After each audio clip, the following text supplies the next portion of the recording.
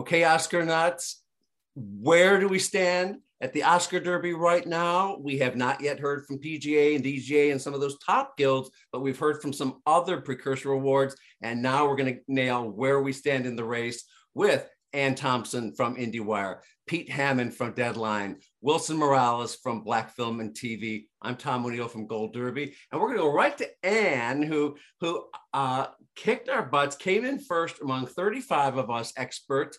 Of course, I'm never going to forgive her, but well, let's go to her first. And what's the state of the race? And has anything changed recently? Or?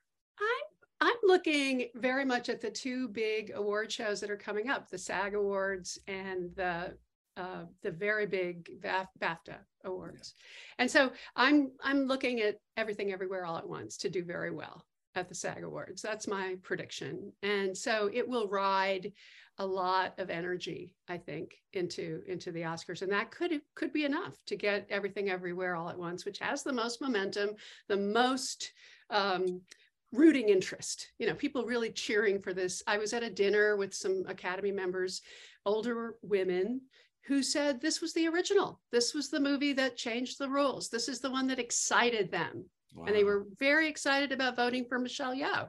So this is part of what the climate is. Then you get to the BAFTAs, very influential, a lot of overlap with the Academy, and they could make Banshees of Inisherin come out ahead with Colin Farrell, and that could be some momentum for him. And as you all know, the big race, the one that's really hard to call right now, is Best Actor.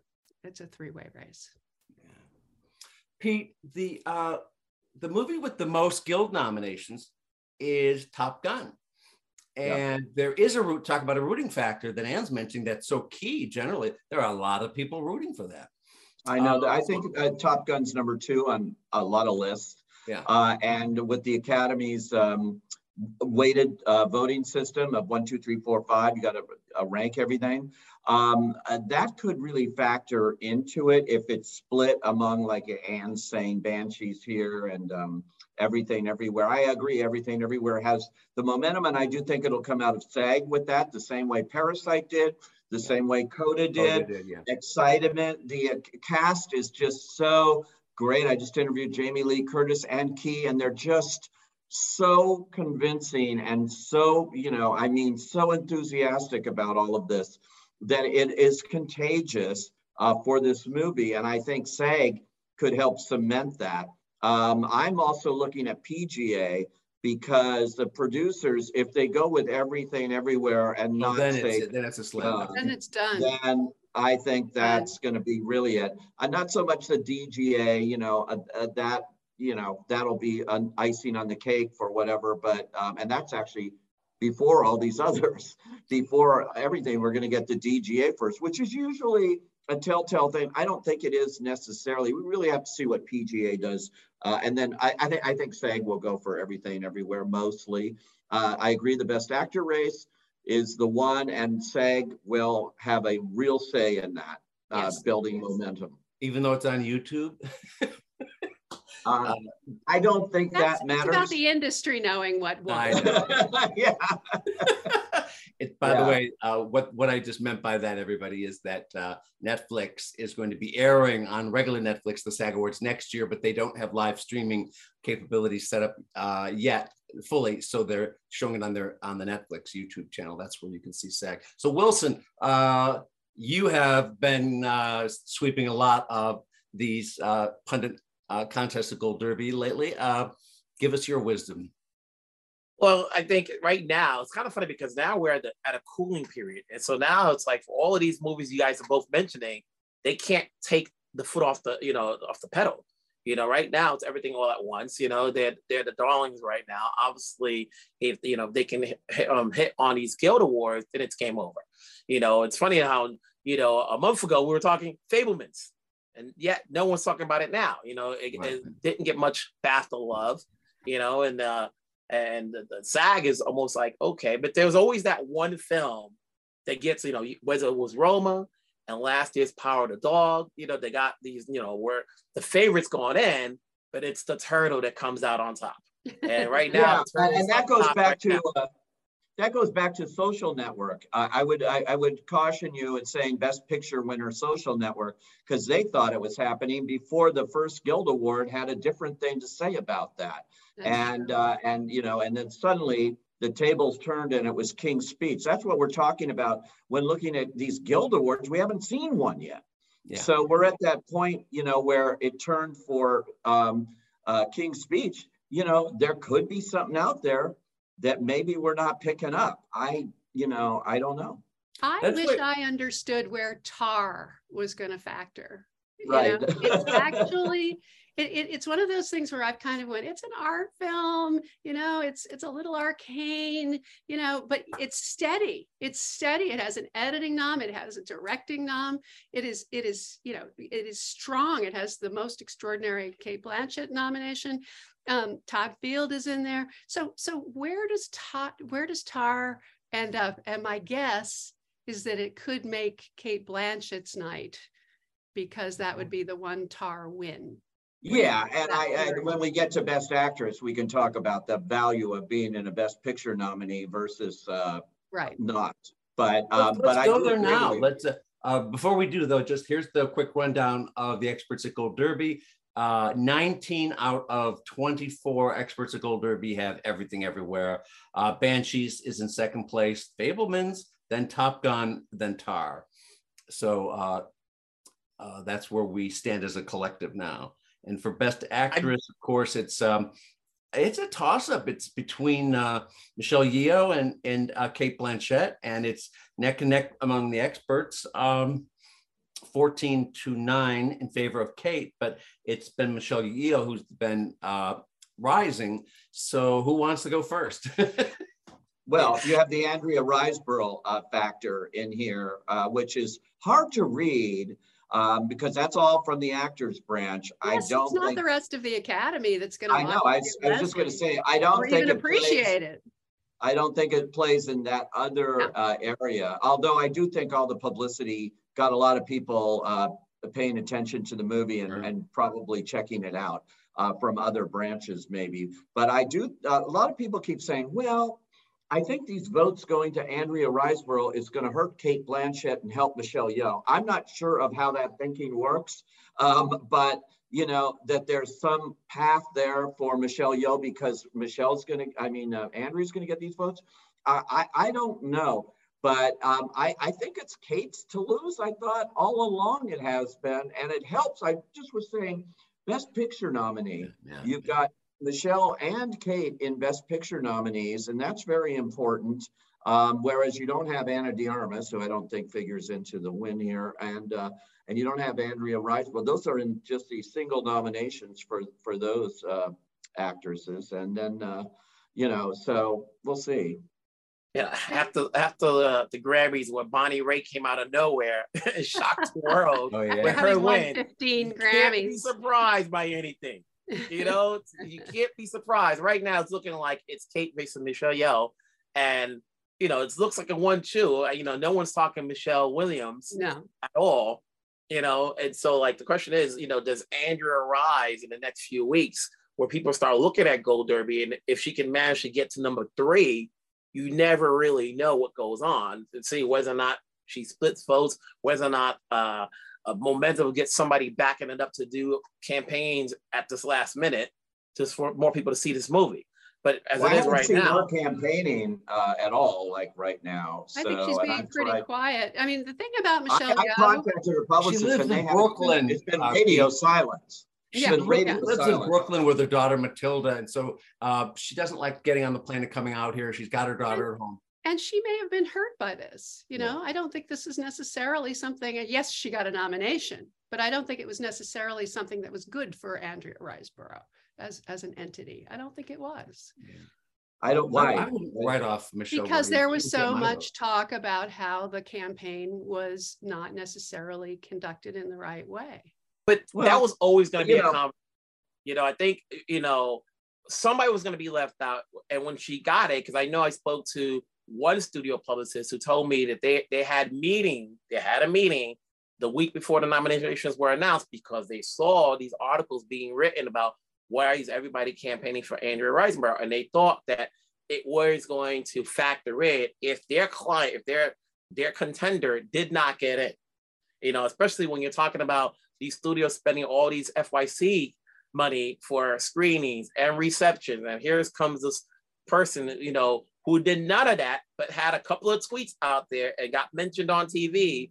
And voila, she just jumped over a lot of people and got because in. they actually watched the movie. They were telling people, go see the movie. What's wrong with that? These little movies can't compete otherwise. And, you know, the Academy is going to change those rules now. They're going to take the 20,000 from these little movies that cost to get on the Academy's website. And then they're going to tell them, oh, but you can't go tell your friends to they can't legislate social media, but what they can do is tell people not to negative campaign, and they can tell people not to send direct emails to their friends when they're supposed to go. Well, that I don't know how you, how can they tell people not to send direct emails? I mean, it's not allowed. It's well, not permitted by the Academy. That's do why that. the Hurt Locker guy was. But here's how. But the Hurt Locker guy, I wrote that story, and I had both those emails, and one of them said that $500 million film, and the second email I got said Avatar by name. That was completely against the rules. This was groups of people, high-powered actresses. Here's what I want to say about it. How are you so sure that Andrea Riseborough came in 5th and caused whoever didn't get nominated that? I don't think she did come in 5th. I think that campaign was more successful than you think. And I think she was 4th, maybe 3rd. I think Anna de Armas might have been 5th. But, you know, I'm not going to argue with that. It was a very effective campaign. So I think it's kind of unfair to say, oh, she cost these people these awards. Well, we'll never know that. A lot of the talk is really, at the end of the day, is because you had 2 Black actresses who did not get in, and everybody thought one would get in. I think if one of them got in and not the other, you'd still get talk, but it'd be more minimized than what it is. They had the precursors going with them. Viola was up for everything. Yeah, and they had studios behind them with big money, you know, and so, but I don't know that they didn't get in because but I'm just saying, I don't think Andrea Riseborough necessarily came in 5th, so I don't know how you can make that argument that she cost them this. Well, here's my question. I don't know. Danielle Deadwyler certainly should have been nominated, but I don't think they watched the movie. And I know from the article I never was sure about Danielle Deadwyler because Till was a movie that not that many people saw. Right. It wasn't, and the same with Woman King. It was a hard sit. It was a tough sit. Let's be honest. Gina said in an article she just wrote, she said, I don't think, you know, they come up to me and they go, you know, I wasn't going to watch your movie, but I'm so glad I did now, you know, and she took that as a backhanded compliment, like saying, oh, it's like, you know, homework for a lot of people. I think a lot of people did resist watching those movies. I think there are a lot of Academy members who aren't interested in white Academy members who aren't interested in stories entirely populated by Black people. I think that's true. Here's a story. I've told this before. Years ago, I met an Academy voter in New York City. He's not an actor. And we just happened to go to 2 back-to-back events. And, you know, we got into some conversation. And then I said, he said he did not vote for Straight Outta Compton, you know, and this is after 2 or 3 years after it didn't get the nomination for Best Picture, which we all thought was going to get in. And I said, what happened? You know, the movie was #1 for 5 weeks in a row. It had made a certain amount of money. It had 90 plus Rotten Tomatoes. And he goes, well, I didn't get catered. I was like, what? and he said, I'm a 60-year-old Jewish guy, and a movie about rap is not to my liking. But if they had an event for reception, I would have been more inclined to come. And then who knows if it would have changed my mind. And I'm like sitting there stunned, and I go, he can't be the only one that probably thinks like this. And, you know, obviously you guys live in LA. Group that's like that. I wouldn't. You know, I mean, you know, the Flying with Food group. That's a very small sliver. Yes, exactly. You know, but think about it. But it did get one. Won't come out unless they get catered. It got 1 nomination, and what did it get it for? A screenplay written by white people. The only nomination that movie got. That was the irony of that whole thing. I agree with you. I totally thought that was going to get a Best Picture nomination, too, but you know. I want to go back to something Ann said here, which is you can't stop people from expressing their own opinions. There's free speech, whether they make a post on Facebook or whether they say it. But my question, serious reservation is allowing because you're not allowed to campaign openly on, Facebook, et cetera, for someone else. But why are you allowed to have an event at your house with if you're a friend of this person, or you're campaigning for them in essence, and you are doing this at home? Should that be the line that should not be crossed? They're supposed to have a screening. They're not supposed to have an event without a screening. Yeah, Yes, not an but I event. mean, They would have a screening. They would show the movie. That's what happened. Jennifer Aniston had 5 friends over who were all Academy members, said, watch this movie. They watched it in her house. Okay. Oh. So how do you police that? You can't. Okay, 5 people know, but sometimes it's, 100. But that's what her campaign was. It was a word of mouth, grassroots, took hold. A lot of people jumped on it. And, they happen to be super successful actresses mostly that championed this. But, I always thought too, and the reason I think she didn't come in 5th is these people were energized to vote. They A lot thought of they were people doing a don't good vote. thing. They Yeah. they were doing a mitzvah. They were going for something Yeah. great. They were energized voters. This is what you find in political campaigns: who's likely voters and who's Right. registered And voters. they were rooting for the underdog. Yeah. And they were the likely voters. I think she probably scored much higher than what it would be different if this was an actress in a movie by a studio, that's like, that had money and all of a sudden their friends got them in the group. They do that all the time anyway. I mean, that happens. Yeah. That is standard. That is standard operating procedure. And that's the other thing I wrote, which is basically that the campaigners know where all the lines are drawn and break these rules all the time. The Academy really isn't very good at policing any of this. No, it's very difficult when you have all these guilds that have cross memberships and BAFTA too. And how are you going to say, well, I'm here because of BAFTA, not the Academy? You're drawing all these lines that I think they found when they relaxed the rules after strengthening them for a while, and then they relaxed them. And, and the Academy is the only ones, they starve during these things. They can't eat, in phase 2. Well, think about besides. Well, they can eat up until a certain time, and then they can't. Yeah, and then they can't. Well, think about it, within all these guilds, then you have certain categories where there's somebody that's always in that group because the guild likes him, and then people like Roger Deakins, so how many times he got nominated, or Diana Warren, where they're getting in. And it's like, how great was the music or film, but yet because they're staples, they're always in. That's really about Diane Warren's friends in the music branch. I know, That's really about cronyism, and it really. But some of them campaign. Diane Warren. That was the point. Diane Warren is considered the songwriter, and her crony friends, or whatever you want to call them, her friends like the fact that she's not Rihanna, and that she's not Lady Gaga, coming in here. That she's one of them. She's in the trenches songwriter, and that's why they gave her that special Oscar this year, and that's why they keep nominating. Her special Oscar was well deserved, and she's a great lady.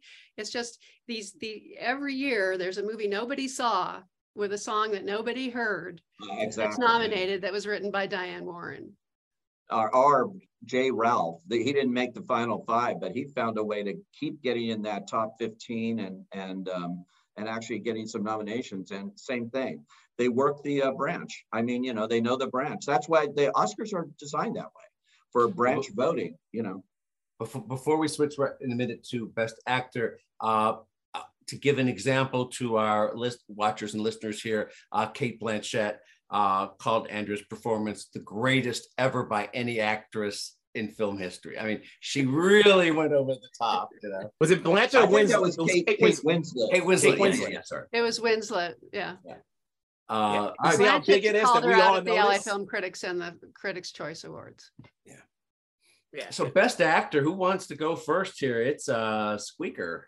So my take on that one is that it's all about SAG and BAFTA and which one wins which, and Fraser needs to win SAG very badly because he's unlikely to win BAFTA, and Colin Farrell would be good if he won both because then he could go on to take the Oscar. But Austin Butler is in there, and he's Yeah. a charmer. I don't know how many of you got to meet him, because if Yeah. you sit at the round tables, if you see him in there, he's utterly lovable. And so I suspect that he's an actual factor here as well. And if he were to win SAG, that would become, he absolutely owns the movie. He is the movie. That often, like Daniel They look Day-Lewis at that Lincoln. and they say that's Elvis, and you've got Elvis's widow praising him, running around to every event, you know, and saying how great he was. And you had Lisa Marie in that The factor daughter too. not around with us anymore. You know, and there's a lot of factors there where they may not say he's got another shot. They'll just go, wow, that guy is something. It's a Best Picture nominee too. So that helps. That's the problem for Brendan Fraser. He doesn't have a Best Picture nomination for The Whale. Right. Or director, you know? No.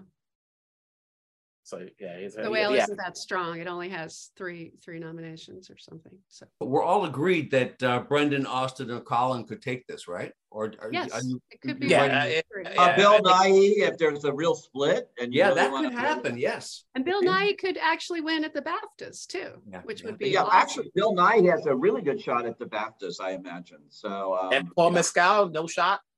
No, he was the fifth slot.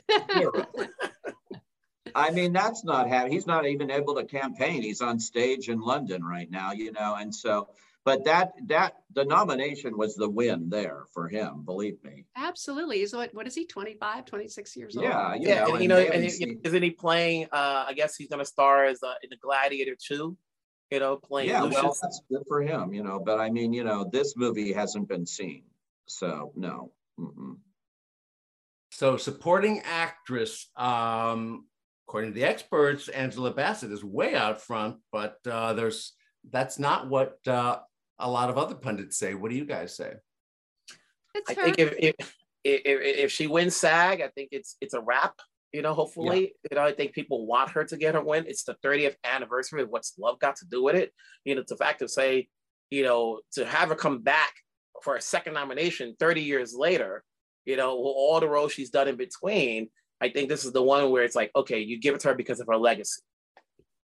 Yeah, you know? I think she's definitely the front runner. I think that's clear from, she's gotten a big chance to go and practice her Oscar speech on several shows, televised shows, and done a good job.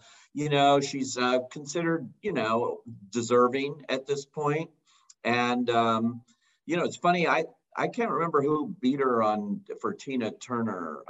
Do you remember who won that year? Because I would have thought she would have won for that right out of the box. But I think it was Holly Hunter. Okay. So anyway, you know, it's Holly Hunter. Okay. But that movie was up for Best Picture, and you know, we can go back to these kinds of things. Right. But it's still a legacy award. I think she's probably got it, but I do want to see SAG. Yeah. What about the Everything Everywhere actresses? We got two of them here. Kind of knock each other out. That's the problem there. Jamie Lee Curtis is sort of like a legacy person too. Yes. And you know, and it's just so terrific to talk to and so great on everything. That the problem is she's up against a co-star, and that's going to be difficult. You know, and you say legacy in two different ways: legacy for career, legacy because of who her parents are. Well, all of that, you know. She's someone who grew up in Hollywood and is very, very popular. You know, and she is. I just pointed this out in talking to her too. She's one of 5 families now. She's the 5th. It's a history-making nomination after the Redgraves and the Houstons and the Fondas and Derns. And now the Tony Curtis, Janet Leigh, Jamie, all having Oscar nominations. So, yeah. I didn't know that. That's great. Switching to supporting actor. This is, I'm going the wrong way. This is a runaway, isn't it? I think so. Ke Huy Quan. Thank you. Ke Huy Quan is going to take it. He's taking his story is so amazing. Yeah. It's just so amazing. He's such a good guy and so effective in interviews and things. His Golden Globe speech was a textbook of how to do an award show speech. And, you know, it's natural. It comes out of him. You don't feel like it's fake. It's not. This guy How didn't much of even a factor tell. how much of a factor do speeches make when you're at the Golden Globes or Critics' Choice when it's televised? It's I viral. think, It's a question of it becoming viral. Everybody looked at Yeah. it later. yeah, and they see it. You know, I remember Glenn Close at the Globes when she won. You know, I mean, just these speeches that just really go everywhere. Hillary like Ann Swank, said. Jamie Foxx, they gave such an award crowning performance on stage. You and I have talked about this through the years, Pete, and you've always called it their Oscar audition. And it really is. If they nail it like Brendan Fraser did at Critics' Choice, Yeah, he did. boom, but that it was on the CW and had only 1 million viewers. But it's Ann's right. They go viral. It doesn't matter what it's on. Yeah. You know, it's on the internet. It's out there. And so you know, Brendan has been viral ever since Venice. That's right. You know, crying He's in been the crying ever since then. Because you're voting for me. Brendan Gleeson, you know, keeps getting underrated at the Emmys, and he wins often. So he's one of these actors that I don't think we can write off. He's up against a co-star again. There, you know, it's tough.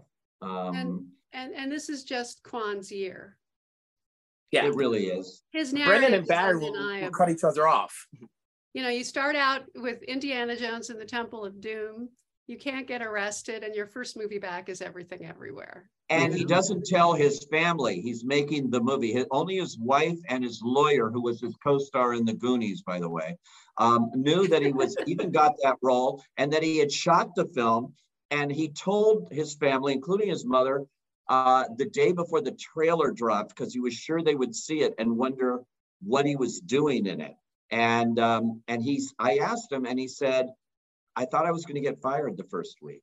That's what he said. Oh, wow. And he meant it. And, you know, and so he just didn't want to tell anybody. Wow. What a story. Very superstitious. It's amazing. Judd Hirsch doesn't have enough screen time to win, right? No, it's a cameo. I mean, it really is. Yeah.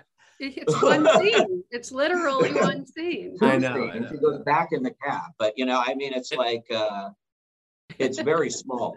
It's a very small one. But hey, you know, he's such a force that obviously the older voters, I would say, got him in. This is the Veteran Achievement Award category where we see that. I feel sorry for Paul Dano though, because I thought Paul Dano was very good in that movie. I figured he was in too. Yeah, you know, it's like, and then here's the thing: Brian Tyree Henry got in, and you know, I didn't vote for him because I thought, you know, at least when I was looking at the odds, you know, he was like somewhere between 6 and 8, but he managed to get into the top 5. You know, and that was like, you're right on that. He was not easy. That's a case of an Academy movie that I heard a lot of people talking about how much they liked Causeway. They liked how quiet and naturalistic and how well acted and well written and directed it was. The Academy members loved that movie. And so I'm really they plucked it out. They plucked it out.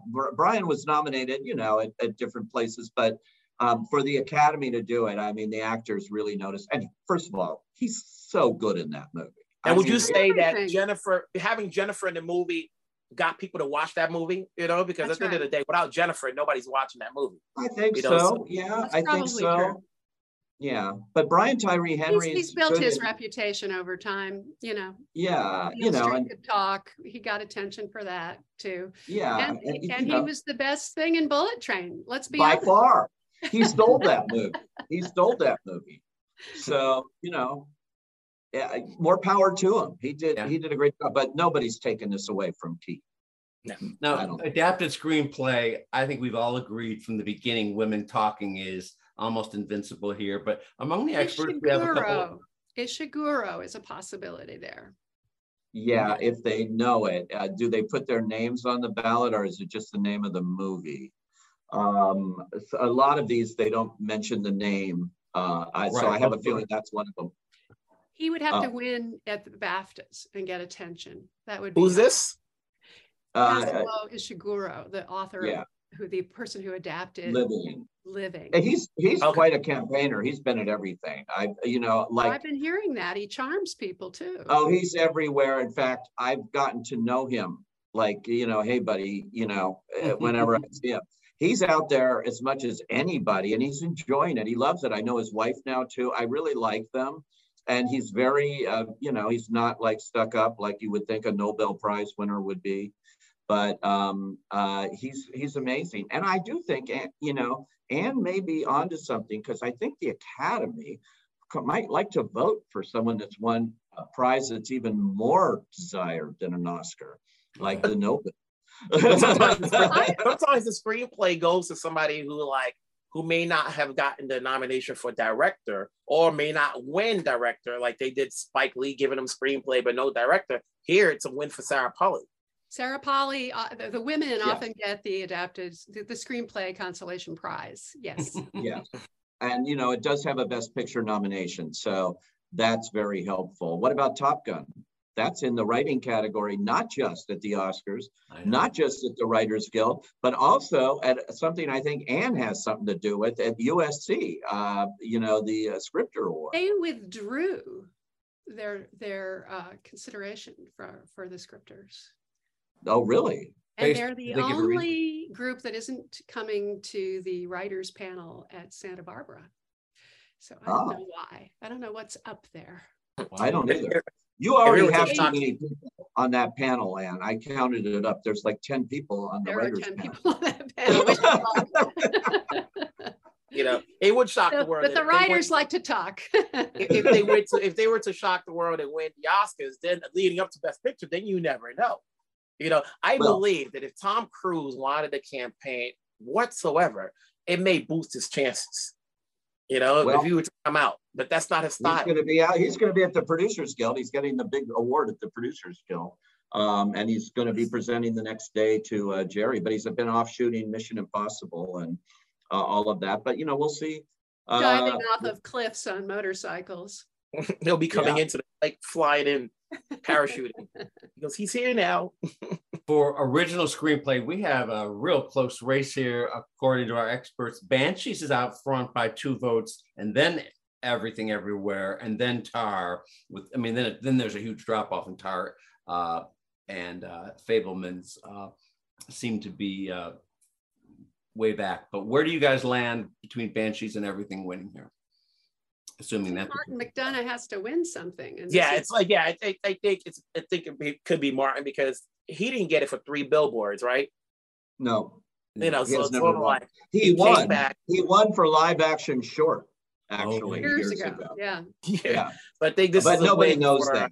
Nobody knows that. But you know, bottom line is, I think it's going to be Everything Everywhere, because it is going to be viewed as the title of the category, Best Original Screenplay, and I think it's perceived as the most original. Mm-hmm. That's one way of looking at it. I still though Martin McDonagh, you know, they love him. They actually really respect him. And so that's what makes it much closer than it might be normally, because he has not gotten this kind of recognition. How close are the BAFTA Awards with the Oscar voting?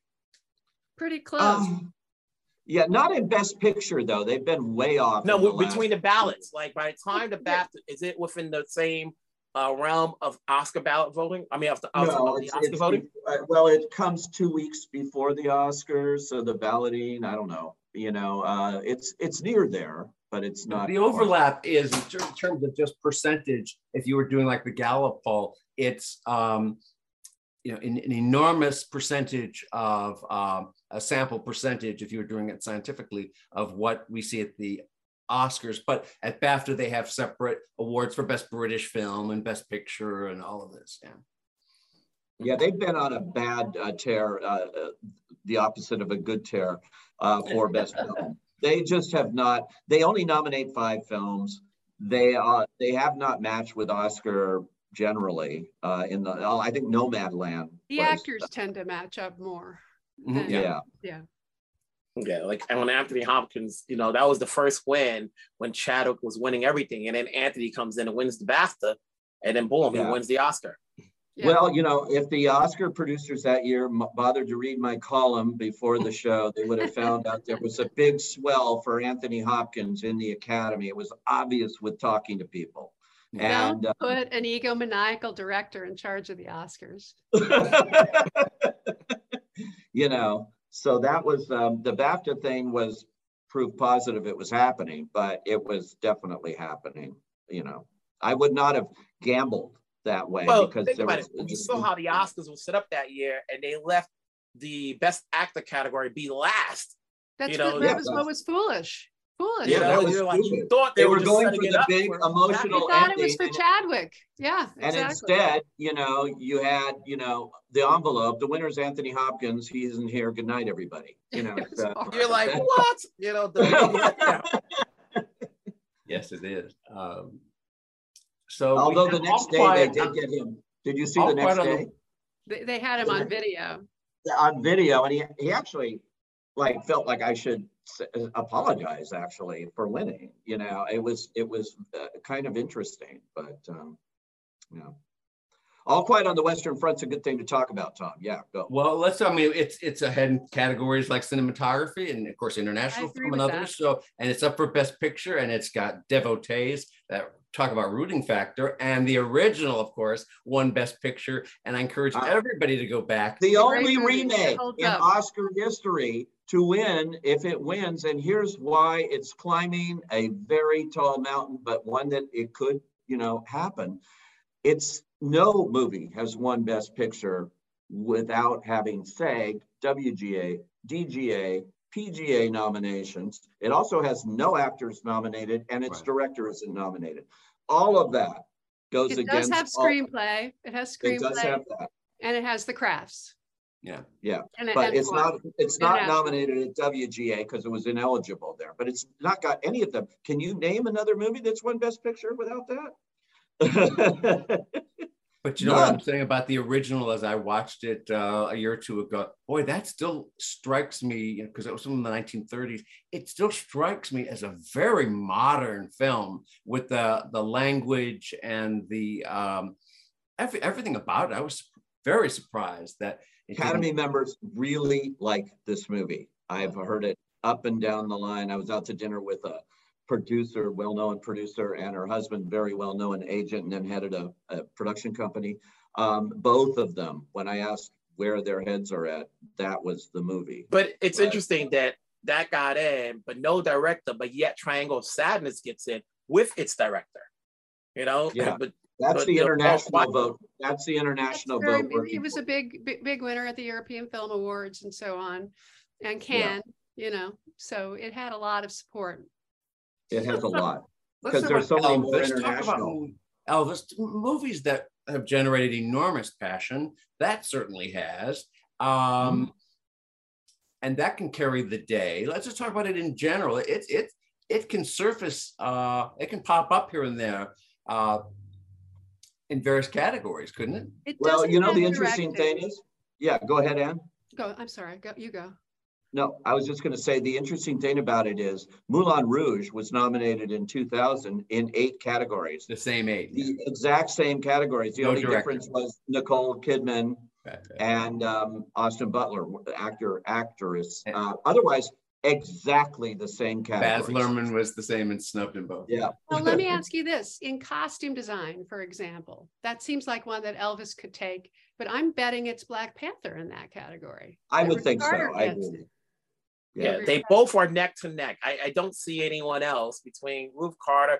Now, one could say, okay, with Black Panther, some of the costumes are similar, you know, from the first film, which could help Catherine.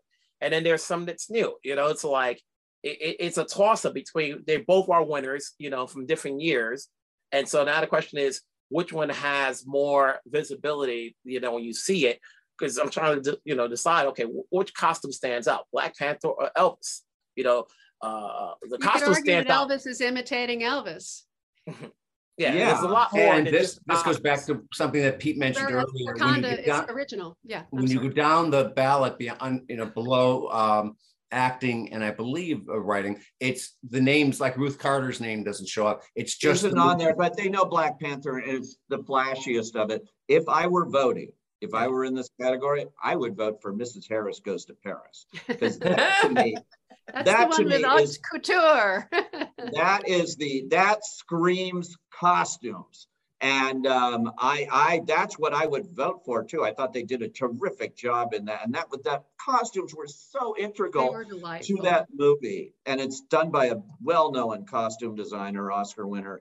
So I think that if you're going to have an interesting little thing that night, it could be something like that could sneak in. They may look at it and say, I don't know, Black Panther already won. Elvis is Elvis. This is her. I Yeah, always did remember Cruella the year win? that Priscilla, Queen of the Desert, won Best Oh, what a Costume. great Yeah, movie. did Came out of Cruella win? nowhere. Cruella did win. Was Cruella it did Cruella? win. Did Cruella win a year or two ago? Yes.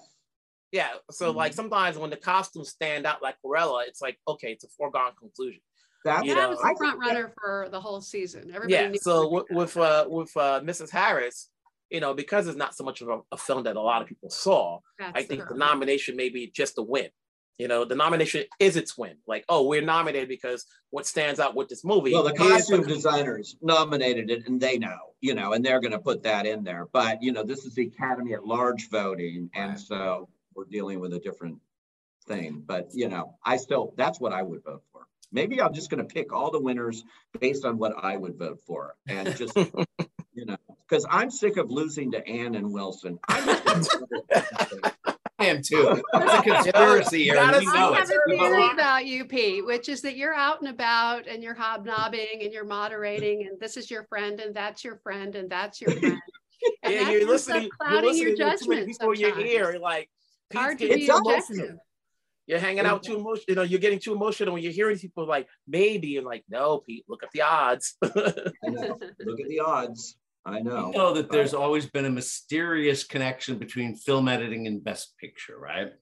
And, Yeah, but that was before, though. There've been a lot of changes in the voting and the membership, etc. Film editing, we've got Top Gun out front with 15 experts and Everything Everywhere at 6. But Everything Everywhere, usually they go for the most frenetic one, like Whiplash one here, right? So this is whatever, it makes them the most dizzy. Top Gun has to win this. It will. Okay. Why? Because it's film editing, what it it's did. sound.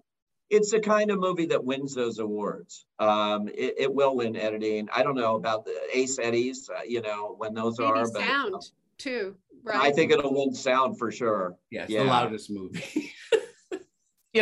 Now you guys know the guilds. Not visual effects. Visual effects are the people behind Avatar. it more in the guild, like as opposed to rewarding a newcomer coming out of the gate, like for Everything Everywhere, as opposed to the guys who did Top Gun.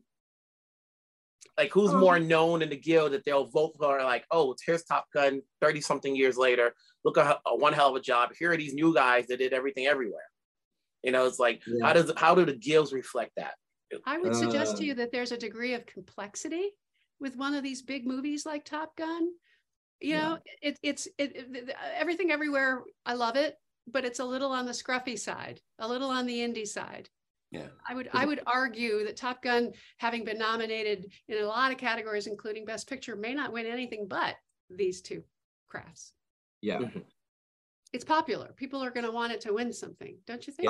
It's definitely popular. They thank it for saving the industry. It's got a lot of goodwill going for it. I was shocked it didn't get cinematography. Oh, that's the shocker, because he was a shoo-in to win and didn't get in.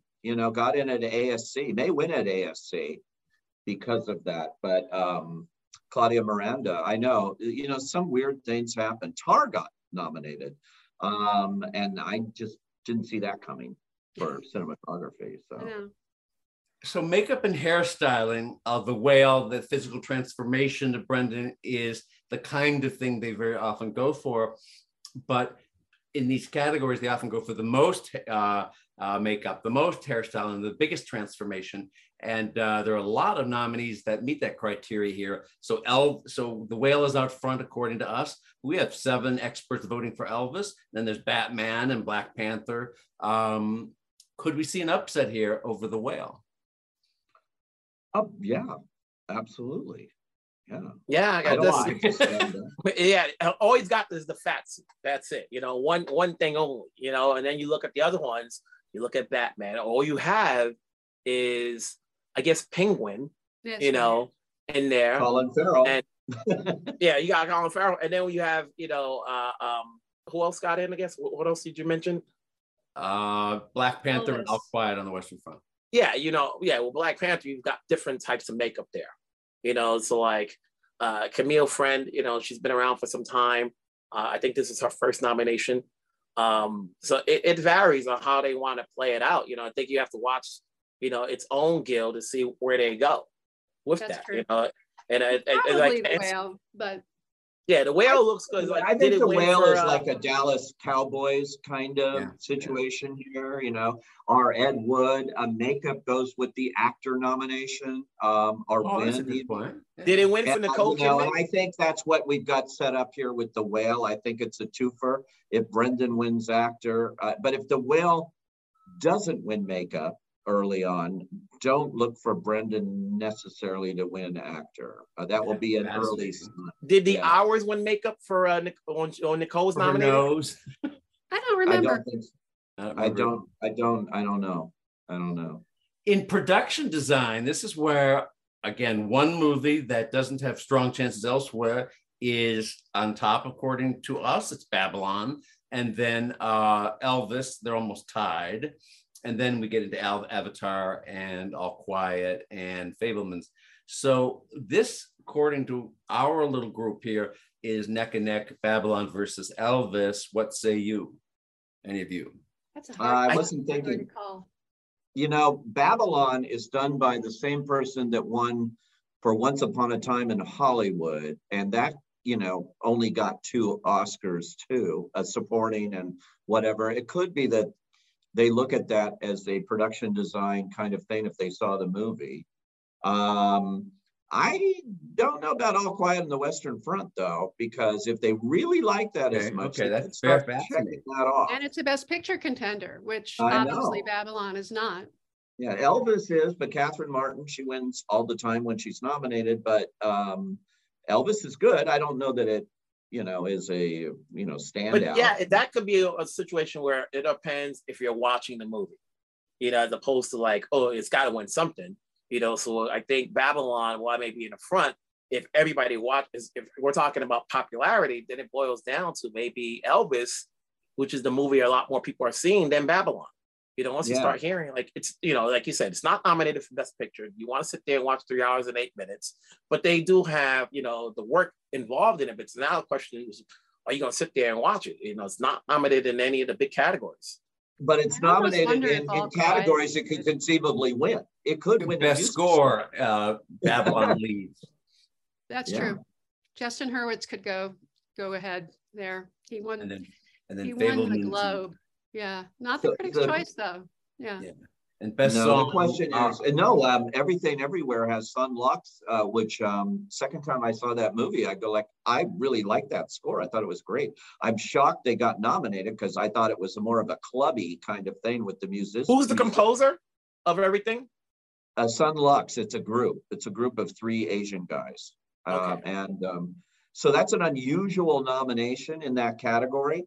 And not Alexander Desplat, who, if he was in there, I would have picked him for Pinocchio. Which I thought he would be in there. I picked him to be in there, and he didn't make it. But he's sort of one of those people who gets nominated all the time. And he finally won. They almost take him for granted. So there's some changes going on in that music branch there, but we'll see.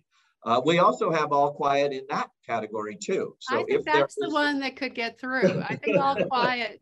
The thing is, if you look at makeup and you look at production design and you look at the score, cinematography too. Everything is really good, especially cinematography. Babylon stands out maybe because it's just it's the jazzy feel to it.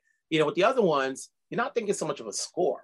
Like I used to do radio for years, and I'm like, the score is not sticking out, maybe because you're watching so much going on in that film.